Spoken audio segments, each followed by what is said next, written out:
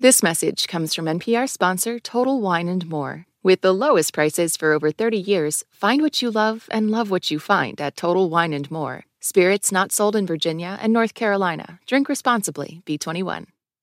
This week, we're listening back to stories about places where science and art intermingle.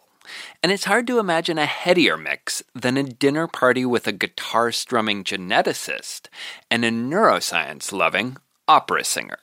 But that's exactly what brought together superstar soprano Renee Fleming and renowned scientist Francis Collins. And they're here to serenade us in this story about how art can help heal the brain. You're listening to Shortwave from NPR. People with disorders like anxiety and PTSD may get a range of treatments, but there's only one that sounds like this. NPR's resident brainiac, Jon Hamilton, is here to explain what a ukulele has to do with that treatment. Or, as the Hawaiians say, ukulele. Yes. Hello, Jon. Nice to talk to you. Hi, Aaron. How you doing? Doing great. I'm super excited to get to talk arts and science. So I can totally see how strumming an instrument can be a source of joy and delight. But are you telling me that it can also be a medical treatment? Yes, in this case, it is a form of what is known as arts therapy. And if you're thinking that sounds a little bit woo-woo, so did I. But these treatments, music, painting, dance, poetry, they are starting to get some cred in the scientific world. Right. And that ukulele treatment, it's become really important to this guy. My name is Michael Schneider. I am from Marquette, Michigan, originally in the Upper Peninsula of Michigan. Absolutely a gorgeous place to grow up. Joined the Marine Corps in 1994, and I was an active duty Marine for just short of 22 years. So Michael worked on military helicopters and planes. He told me that in 2005, his job led to 2 separate brain injuries. I had a traumatic brain injury when I was involved in a helicopter incident on board a U.S. naval vessel. A portion of the airplane exploded away from the airplane and hit me in the head. Later that same year, I was working in a high-pressure altitude chamber. On the way down from altitude, I had a central nervous system hit of decompression sickness. Decompression sickness. That sounds scary. What is it? It's the bends, basically. So when divers come up to the surface too fast and there's nitrogen in their body and it starts to form bubbles. Well, that's what happened to Michael. And for him, those bubbles were in his brain, and the result was like having a stroke. Wow. So between that blow to the head and these bubbles, this guy's brain was pretty rattled. Yeah, what's kind of amazing is that he recovered from both of these brain injuries, or at least that's what it seemed like at the time. But over the years, he began to have seizures, lots of them every day. That meant no driver's license. He was also having memory problems, depression, and he developed PTSD. So loud noises, rooms full of people, they would cause this fight-or-flight reaction. Michael told me he was getting treatment at Walter Reed in Bethesda, medication, psychotherapy, but it wasn't really enough. I'd lost hope. I didn't really believe that I was going to make it through the next couple of years, just because of not suicidal thoughts or anything, but more my brain was it was shutting down. So the doctors decided to try something different. They sent Michael to an arts therapy program called Creative Forces. It was started by the Departments of Defense and Veterans Affairs and the National Endowment for the Arts. And Michael told me that one day he found himself in a room with a music therapist named Rebecca Vaudreuil. She looked at me and she goes, "So what do you want to do?" And I saw a piano there in the room, and I was like, "Well, I'll try playing the piano. I've never done that. I'll play the piano." And so she's like, "Okay, finger these, do this," and she's kind of getting me to play the piano. And I started to sing the notes. I started to hum the notes. I heard him pitch matching one day, and we started really exploring his voice. What did we sing, Rebecca, again, from the Italian opera I did? Cante partiro. Yeah, I did some Italian opera. And it worked? And it helped.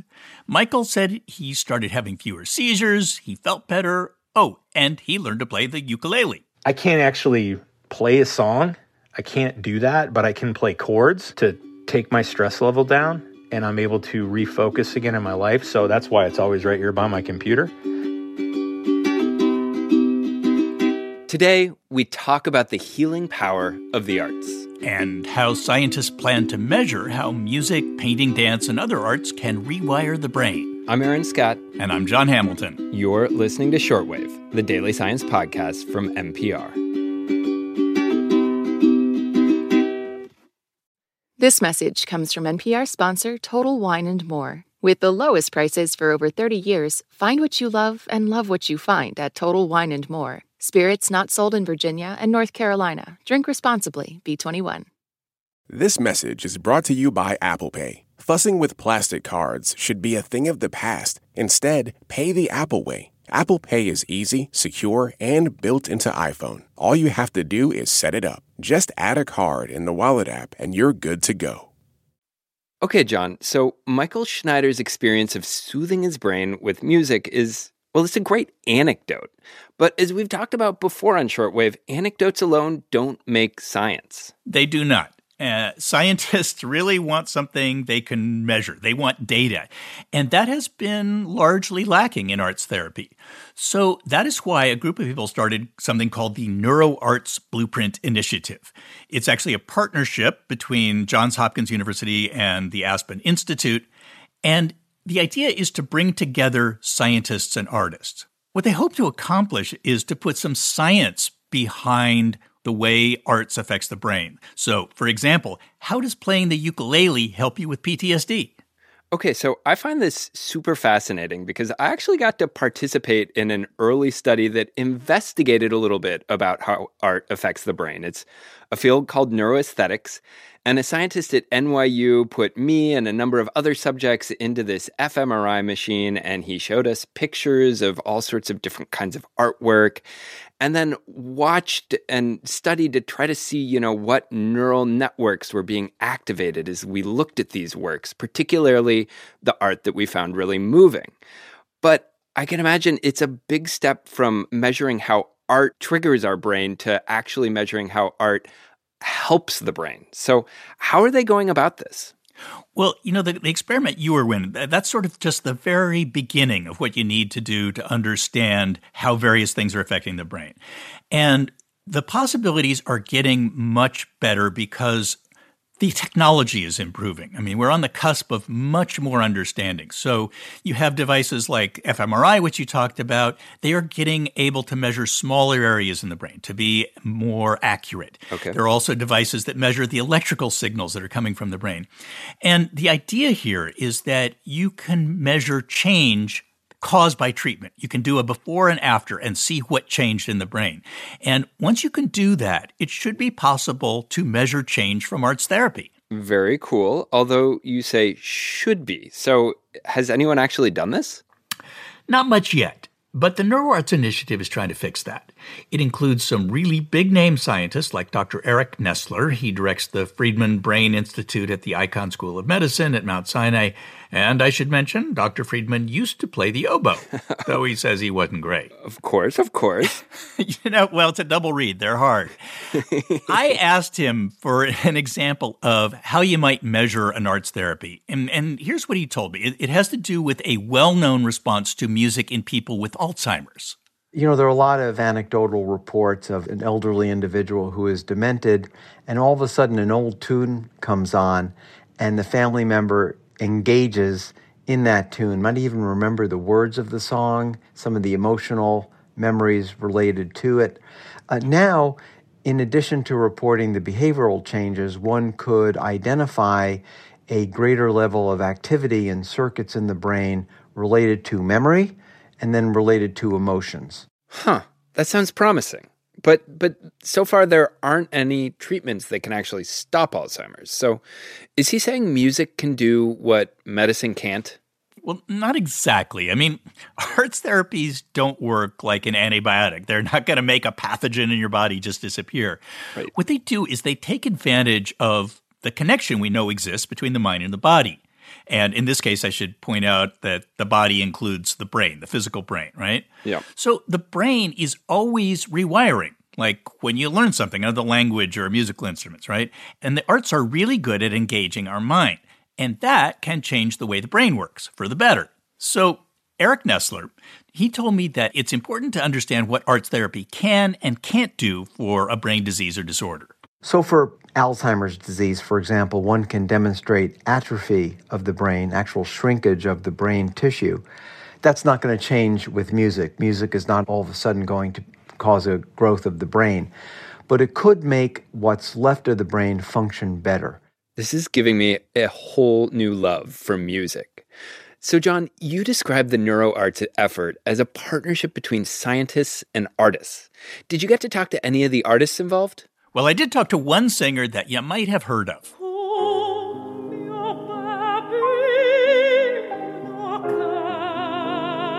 That is Renee Fleming, the super famous soprano and total brain science geek. That's beautiful, and I gotta admit, I love artists who love scientists. Oh, me too. And Renee Fleming has acquired a really deep understanding of brain science. She told me that she arranges to speak with local scientists whenever she's on tour, so I guess it's kind of predictable that she has become a big part of the NeuroArts effort. And even before NeuroArts became a thing, she volunteered to have her own brain scanned at the NIH. Wow, of course she did. Of course she did. And because we are very lucky, somebody was filming that when it happened. We're going to start our first scan. So we actually know what it sounded like when she did that.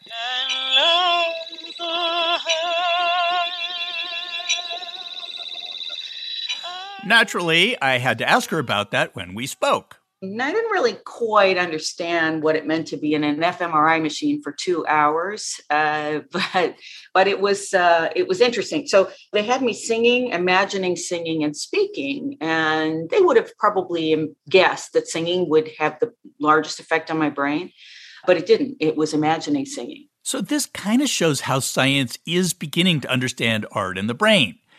And I should mention that Fleming's interest in science and medicine goes way back before she ever had her brain scanned. She told me that in the early days of her career, she noticed that she was always being approached after performances by really prominent doctors. And apparently doctors really liked opera. And she also had her own personal experience that sort of made her think about the mind-body connection.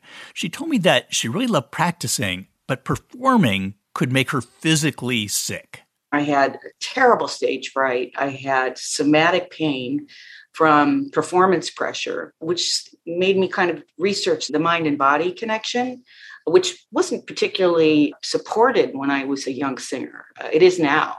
Okay, I can totally see why she's interested in the NeuroArts effort. It's all about that mind-body connection.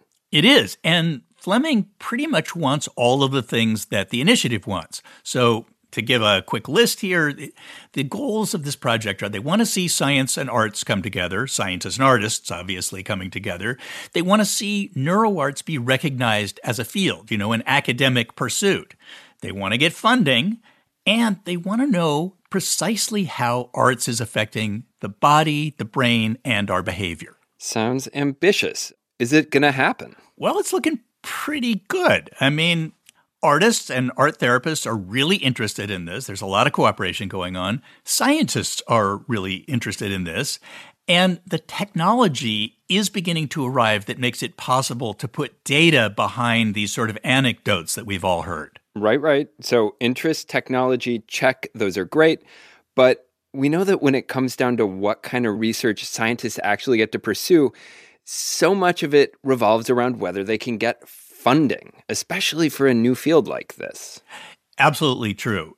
And that's where it's important to have some heavy hitters here, and they do. So you've got the National Endowment for the Arts is funding this kind of stuff. You've got the National Institutes of Health that is also funding some of this. And then there are these really important personal connections. So, for instance, Renee Fleming is friends with Dr. Francis Collins, who, of course, led the National Institutes of Health for, I think, 12 years. They met at a dinner party. They've stayed friends. And Wow. To me, these two, their friendship, it sort of personifies this coming together of arts and science. I mean, Renee Fleming loves science. Francis Collins loves music. And I should point out, sometimes they sing together. Is the song the sigh of the weary? Hard times come again no more. Many days. When else are we going to get to go out with a world-class soprano and a world-class scientist serenading us? Thanks so much for this one, John. Anytime, Aaron. This episode was produced by Rebecca Ramirez, edited by Stephanie O'Neill, and fact-checked by Catherine Cipher. Giselle Grayson is our senior supervising editor, Andrea Kissick is the head of the science desk, Edith Chapin is the executive editor and vice president of news, and Nancy Barnes is our senior vice president of news. I'm Aaron Scott. Thank you for listening to Shortwave, the daily science podcast from NPR.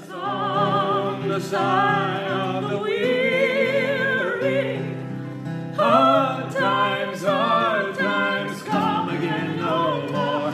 Many days you have lingered around my cabin door. Oh, hard times come again no more. This message comes from NPR sponsor American Express Business. Take your business further with the Amex Business Gold Card, now smarter and more flexible. It's packed with enhanced benefits to help unlock more business value. Learn more at americanexpress.com/businessgoldcard. This is my voice. It can tell you a lot about me, and I'm not changing it for anyone. In NPR's Black Stories, Black Truths, you'll find a collection of NPR episodes centered on the Black experience. Search NPR Black Stories, Black Truths wherever you get podcasts.